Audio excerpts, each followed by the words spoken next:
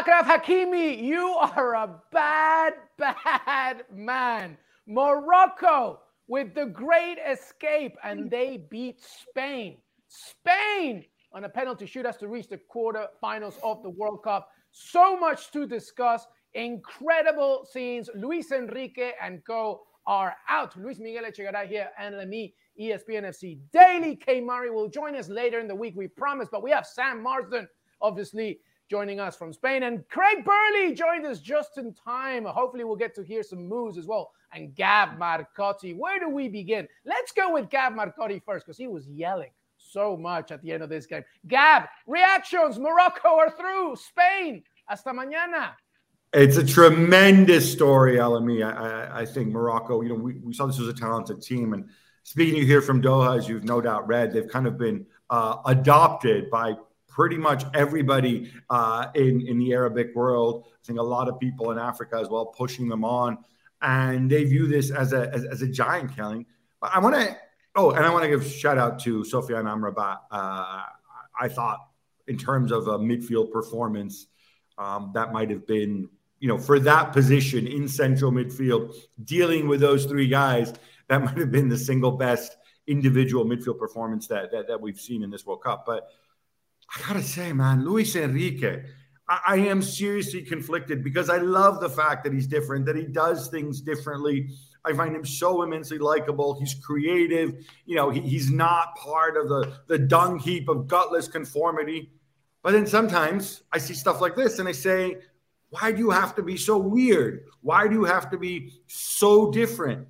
Why do we have to have Sarabia and Soler as the first penalty takers? Why do I have to wait till the end to see Ansu Fati come on? And this way of or Morata as well from the bench. This way of playing it, taking it to an extreme. Again, I say there's a thin line between genius and folly, and man, he straddles it. Llorente as right back as well. I want all the opinions from the boys on the same question. Craig Burley, give me your thoughts on this one. Spain losing, and I believe the last three of its 4 World Cup shootouts, they've gone out. Spain, the 5th FIFA World Cup penalty shootout, 1 out of 3 entering today. Ties Argentina for most all-time. Morocco took care of business. Initial reactions, Craig? Well, I knew when Morocco beat us at the 98 World Cup, I knew they were onto something. They were building momentum. That was just the start of it for them. And sort of here they are, 4 years later. Yeah, I echo Gab's words. Amrabat in there, the Fiorentina midfielder, was just amazing. They had so much energy. They have got quality. Yeah, it's bits and pieces and now and again on the counter attack. But there's a reason no outfield player has actually scored against them in this tournament thus far. The only goal they've conceded has been an own goal. They are, I don't want to be cliched by putting their bodies on the line and all that, but they're just defending very, very well as individuals in a team. And I think if you saw Saiss at the end, who was excellent again, he's on sort of one leg. And so, yeah, you cannot deny Morocco for sure. Spain, Luis Enrique's been through so much on a personal level, but on a football parlance, it is so frustrating to watch this Spanish side at times because, yeah, when Williams come on, they had the pace to get in behind and they started putting crosses in the box because they had a front man that could attack it.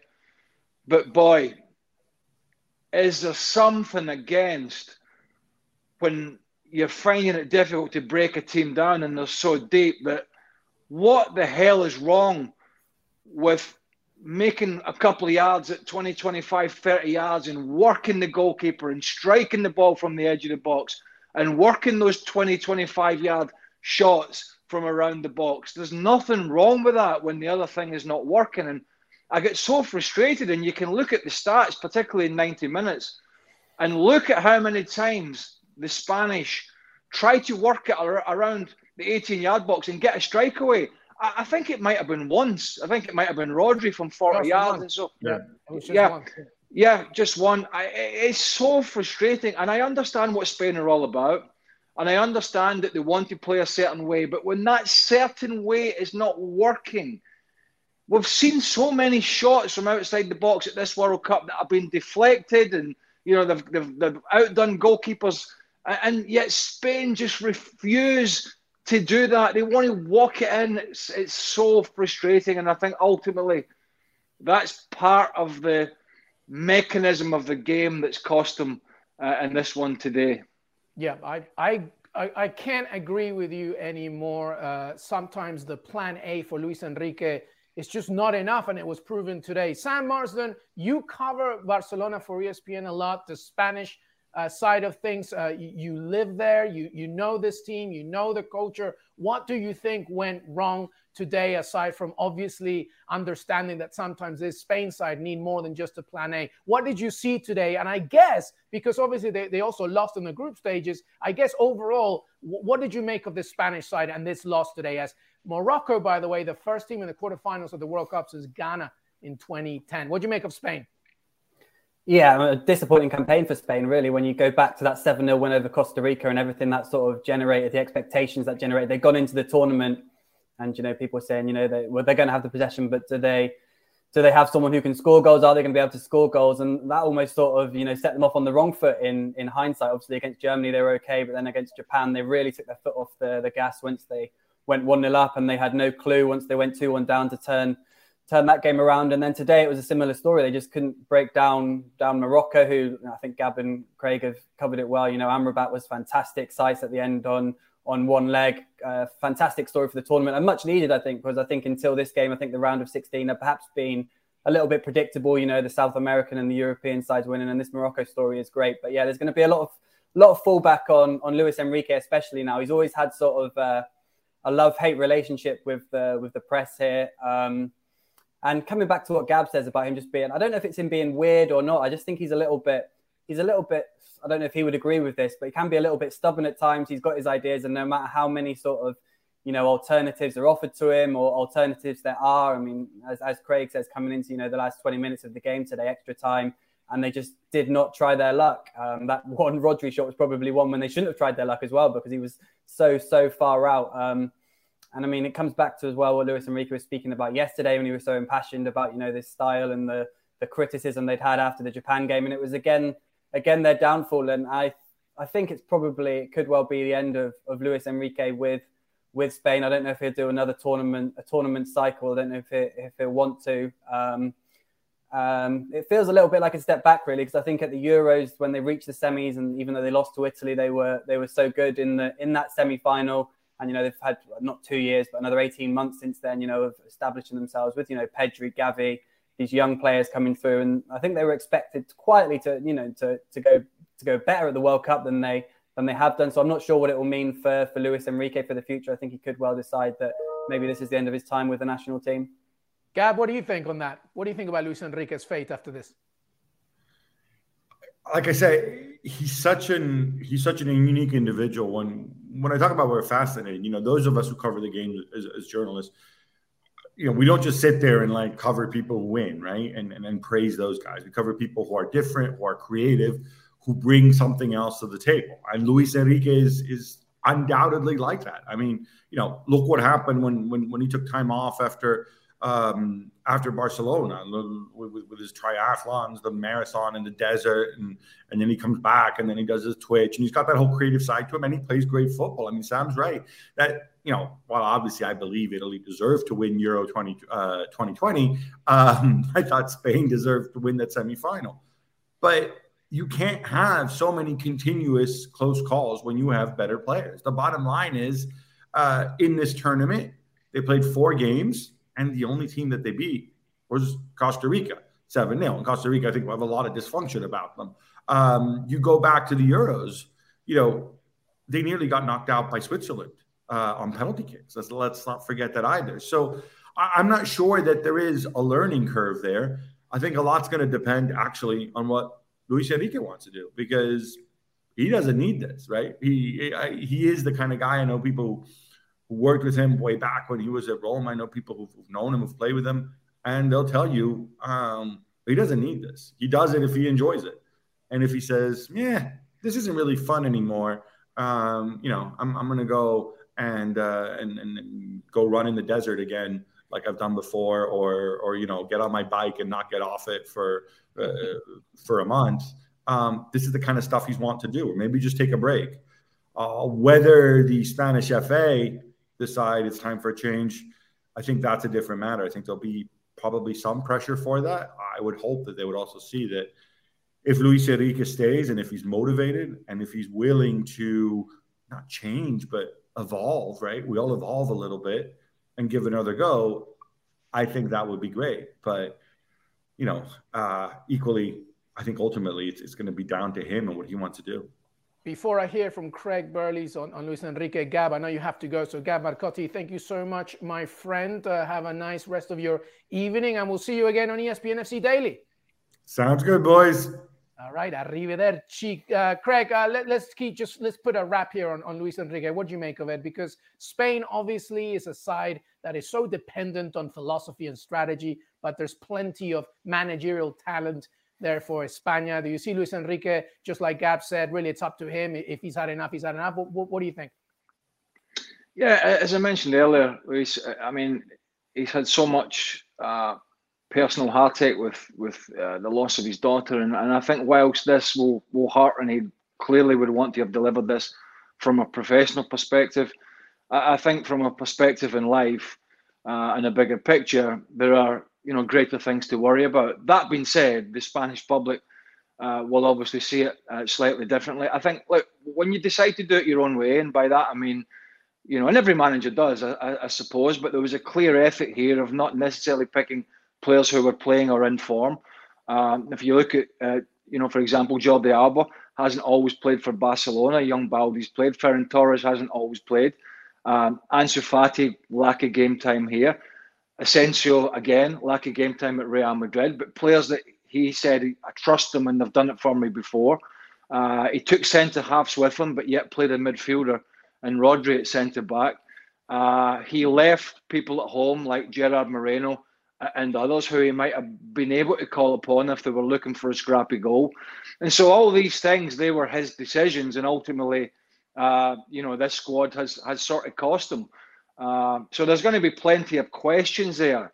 They played some nice stuff at times, and we got a bit excited, and I think everybody did when we saw that Costa Rica game and just how they took them apart. But maybe that was a little bit of a false dawn. The Japan game I understand to an extent, because it looked to all and sundries that it wasn't going to be an issue for them in terms of qualification until it was, and when he'd made all those changes, and it was almost like they couldn't switch it back on again. So I sense that Luis, and I don't know this, I sense that Luis Enrique might take this decision before the Spanish FA does have to make one itself. And it hasn't worked for them. They were looking really good to an extent, but they've sorely come undone in this game. Yeah, I think you're right. Far bigger obstacles Luis Enrique has dealt with in life than football, and I'm sure he'll think about this very carefully. Sam, one of the things that I have screamed about for years, actually, really, is the lack of number 9s that really are selected for the Spanish national team. Iago Aspas, to me, just like Craig was saying, you need a scrappy finisher sometimes when things are not going your way. It doesn't have to be Aspas, but what do you make of the fact that Spain really probably should have brought a few more finishers, or do you think it was more than that? I think it is more than that, but obviously Luis Enrique will live and die by those decisions. Obviously, after the Costa Rica game, there was the talk about they did have the forwards that they could fire. Obviously, not just before this squad selection for the World Cup, over the last 2 years. I mean, you've touched on Iago Aspas. That's been one of those things that Luis Enrique has almost been sort of most stubborn about. He's just someone he's not used at all. Obviously, in the run up to the tournament, he started using Borja Iglesias, one of the top scorers in the league with Real Betis, but in the end, he decided to leave him out of the squad and to only take Morata as the only number 9. I think he's had a little bit of bad luck as well in terms of injuries. I mean, Craig mentioned Gerard Moreno there. I think if he was fully fit, I think he would have been in the squad. I think he just came back. I think he played maybe one or two games before the World Cup break, and it's probably a little bit too late for Luis Enrique to take a risk on him. And the big one, I think, is Ansu Fati. Even though he's there and people perhaps think he should have been used a bit more, people close to Ansu will tell you that he is now fully fit, but he's just not quite at the sharpness that he was, if you think back to when he burst onto the scene and at various other stages in his career, just not quite there yet. And there was the feeling that he would be perhaps the finisher or the person to provide that spark that Spain needed in the final third. And, they didn't even turn to him until extra time tonight. And then when he did come on, he didn't really get a chance. You were just waiting to see if he would just get one or two. So they missed sort of fully firing Ansu Fati. And yeah, I think in hindsight, it's easy to say now, would they have been better if they had, another 9 to throw on at the end? But Luis Enrique was never going to do that. He was never going to go against his sort of the way he plays and his style. I don't think he was going to, put two 9s on and start getting crosses into the box or doing that. So it wasn't really an option for Luis Enrique. But yeah, there are certainly players, like you say, like Iago Aspas, Gerard Moreno, Borja Iglesias, plenty of strikers around that Spain could have taken on reflection. That will certainly be a debate here about Luis Enrique's decisions. Moroccans everywhere are probably screaming at us saying, hey, let's talk about the winners here. And Morocco, rightly so, are through to the quarterfinals. As I mentioned, the first time an African team has done that since Ghana in 2010. Craig, I mean, obviously they had a plan. They had a strategy for today. It worked. It happened. They're in. Do you expect the same kind of philosophy when they face Portugal or Switzerland? Yeah, I mean, I think similar. They'll have to worry less about possession. I mean, Spain will probably do that to most teams. So it wasn't unexpected. Yeah, we may, depending on fitness and tiredness and fatigue, and we saw that at the end. And boy, that adrenaline, that'll be a quick come down in 24 hours to try and get back down to somewhere of a level base to pick themselves up again and go again. And I think we'll see maybe a slightly more front foot Morocco than we did, but not a wholesome change in tactics. And listen, as I mentioned earlier, they have been so difficult to beat as well. I think the prognosis on Saïss will be key for them as well, and we have no clue what that's going to be as he finished the game sort of hobbling around. So yeah, it's a difficult one, but whoever goes through from this Switzerland-Portugal game, it's hard to really say, well, they're going to be favourites now to beat this Moroccan side, because they have been so dogged in this tournament. They have got a threat on the counter-attack. We've talked about Amrabat's performance and others in the middle of the park. And if you look at where all their players are playing, they're playing at a good level. They're playing in good leagues, at good clubs, at a high standard. It's just whether they have the depth, if they have maybe 3 or 4 potential players who are not going to make that game in 2 or 3 days' time or whenever it is. And we won't know that for 24 hours or so. But they, Luis, are a threat. Make no bones about it. 100%. Well done, Morocco. All right, let's focus now on the next match as Portugal face Switzerland. And it's official. Cristiano Ronaldo is on the bench. Maybe he heard a little bit of a commentary from ESPN FC Daily, Fernando Santos. Intriguing to see. Craig, back to you, and then Sam, you jump after. But thoughts on this, on how Portugal want to attack this game? Ronaldo on the bench. Clearly, Santos meant it when he said he wasn't happy about what happened in the previous game when Ronaldo was, doing a huff and a puff about being substituted. Yeah, and I think there's been many a year where Fernando Santos has had to sort of bow to Cristiano Ronaldo, and I think that clearly, as at club level now, has gone. And we have seen and talked at length about his reaction in terms of playing for his club, but his reaction to not being the number one, to being benched, to not being brought on, to being taken off in games, and how he has smarted at this at an amazing level as far as giving, primetime interviews to Alexis Piers Morgan and others, and ultimately being sort of fired from his club. You call it mutual consent if you want, but ultimately I think it was a firing. And now we see a huge game for Portugal, and Fernando Santos has made a big decision. And I think ultimately, if he feels that is the best way for Portugal, it's the right one.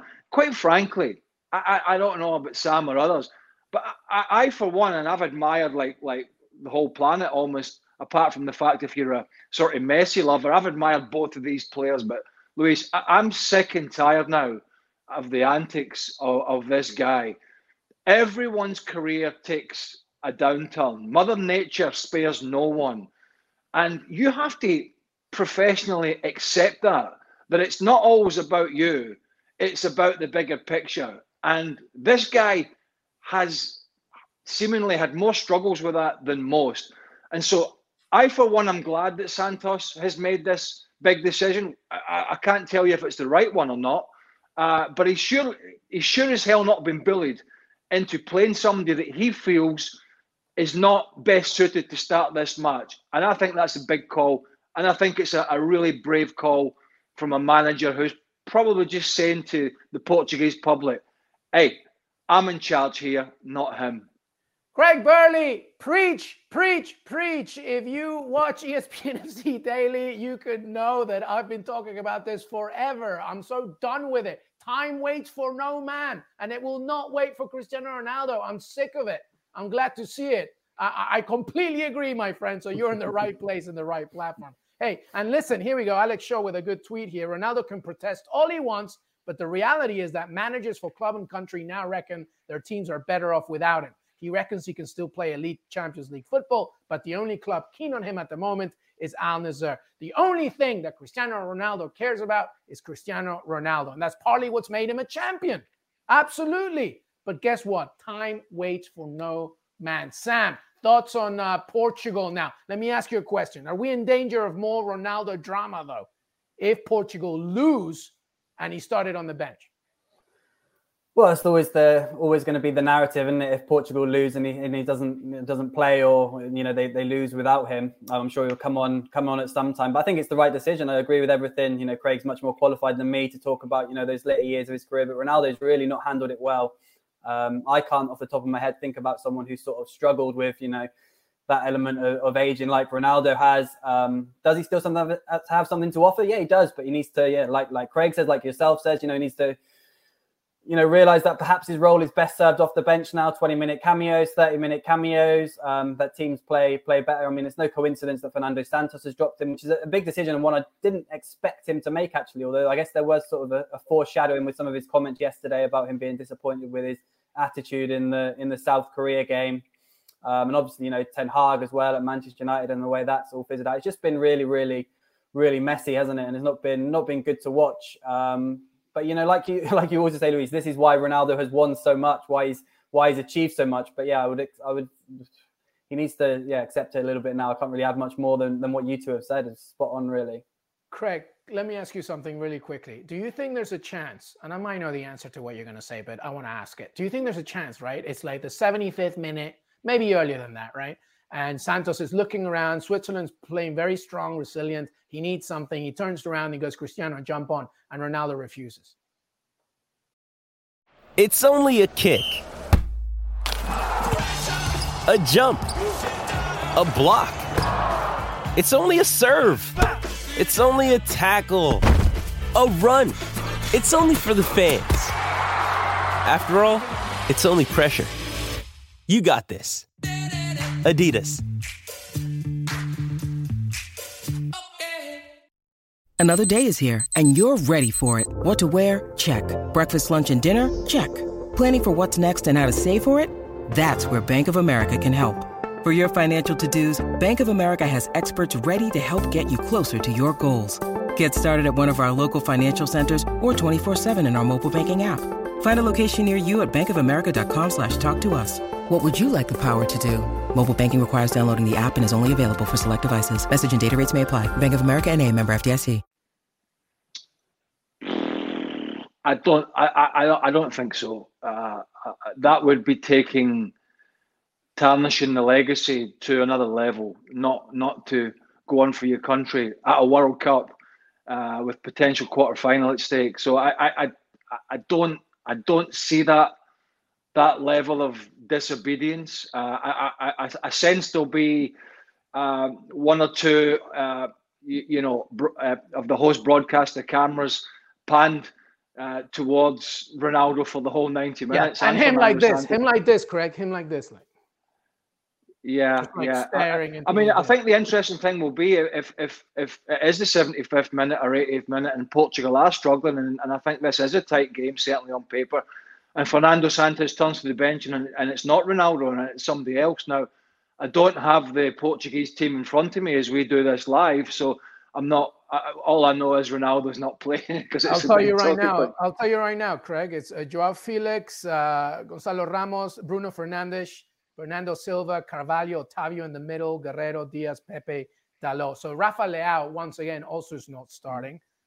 Ruben Neves is also sitting. So Joao Cancelo sits as well. Joao Cancelo, one of the most wonderful fullbacks to watch. And I think Rafael Leao as well, of Milan, who has had a fantastic season and is so fast. It's so direct and it's such a danger. And I think, looking at the fact that he's not and has struggled to get in this starting lineup is telling you that the Portuguese squad is relatively deep. But of course, the story, and we're talking about it, is all around one man. There's only two players of this generation can really talk about what it's like to post the numbers that they have and how it feels to be in their mid-30s, in Ronaldo's case, almost 38, and how it feels to have those struggles. I suppose Zlatan Ibrahimovic and one or two others would throw their name in there as people who are in the mix with them, but they're really not. And I think it's hard to fathom the frustration that guys who, and Sam will have watched this in Spain, guys who were posting almost 50 goals a year for the best part of a decade, and now, particularly for one of them, it's just not there anymore. How hard that is to accept, but you have to accept it. And I think the last 6 months in particular, and I know it's been longer than that, has painted a rather dull picture of, I think, somebody who we all knew was pretty selfish, but that's part of the makeup. But he's taken it to levels that I think even have surprised his detractors out there. And I hope for his sake he doesn't bring any more of that on him during this game today. But we'll see, and it's going to be a fun watch to see how Portugal and Cristiano Ronaldo handle this 90 minutes plus.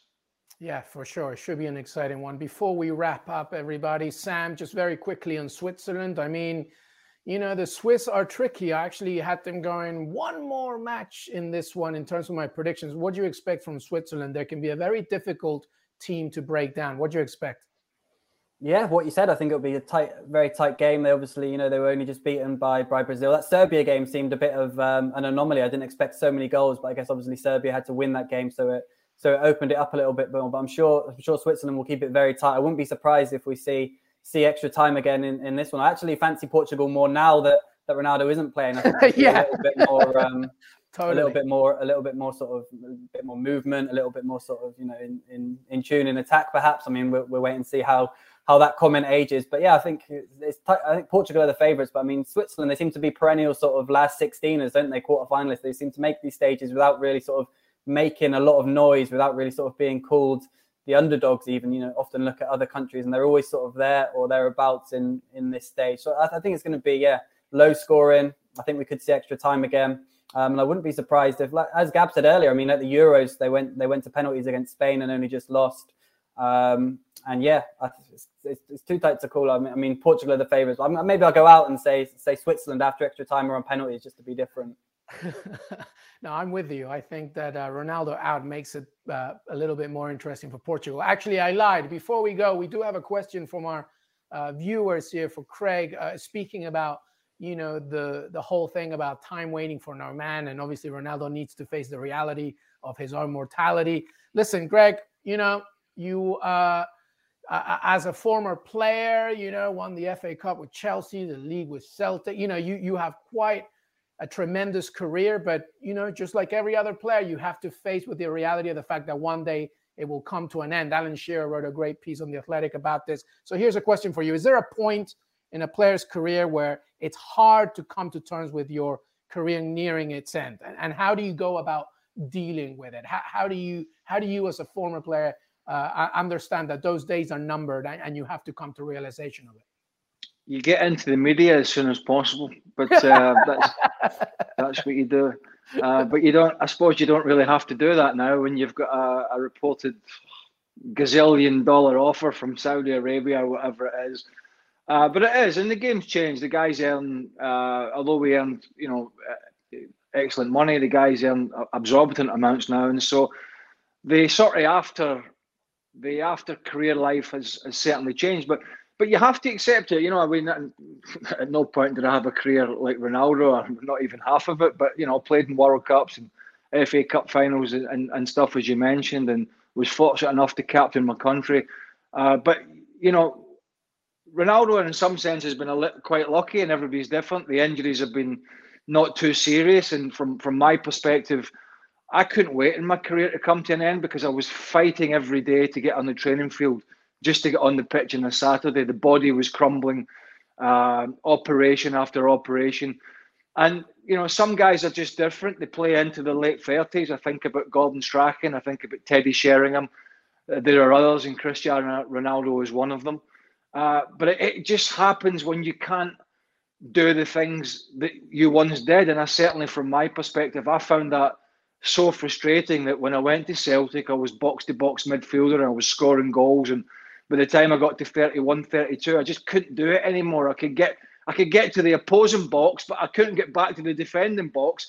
They had to call a taxi for me, and it is so difficult. And I can only imagine for him, having had such an illustrious career, and I think more importantly, Lewis, it's not just that, it's being front and centre in the headline, and it's all about saving the day again, and the celebrations with the shirt off and all those pictures. And now the front page and the back page is about the belligerent attitude, and it's not about the goals.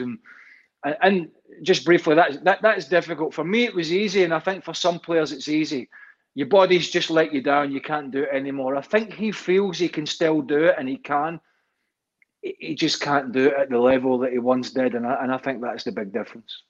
Yeah, some great stuff there, Craig. Always good to have some points of view from a former player. And that's it for us here. Thank you so much. Don't forget that we are back live after the final match of the round of 16 as Portugal face Switzerland. And we will continue, of course, after that, once we get into the quarterfinals. Sam Marsden from Spain, Craig Burley from Connecticut, LME from New York City. We will see you back after Portugal, Switzerland. Enjoy the match. See you then. Bye-bye.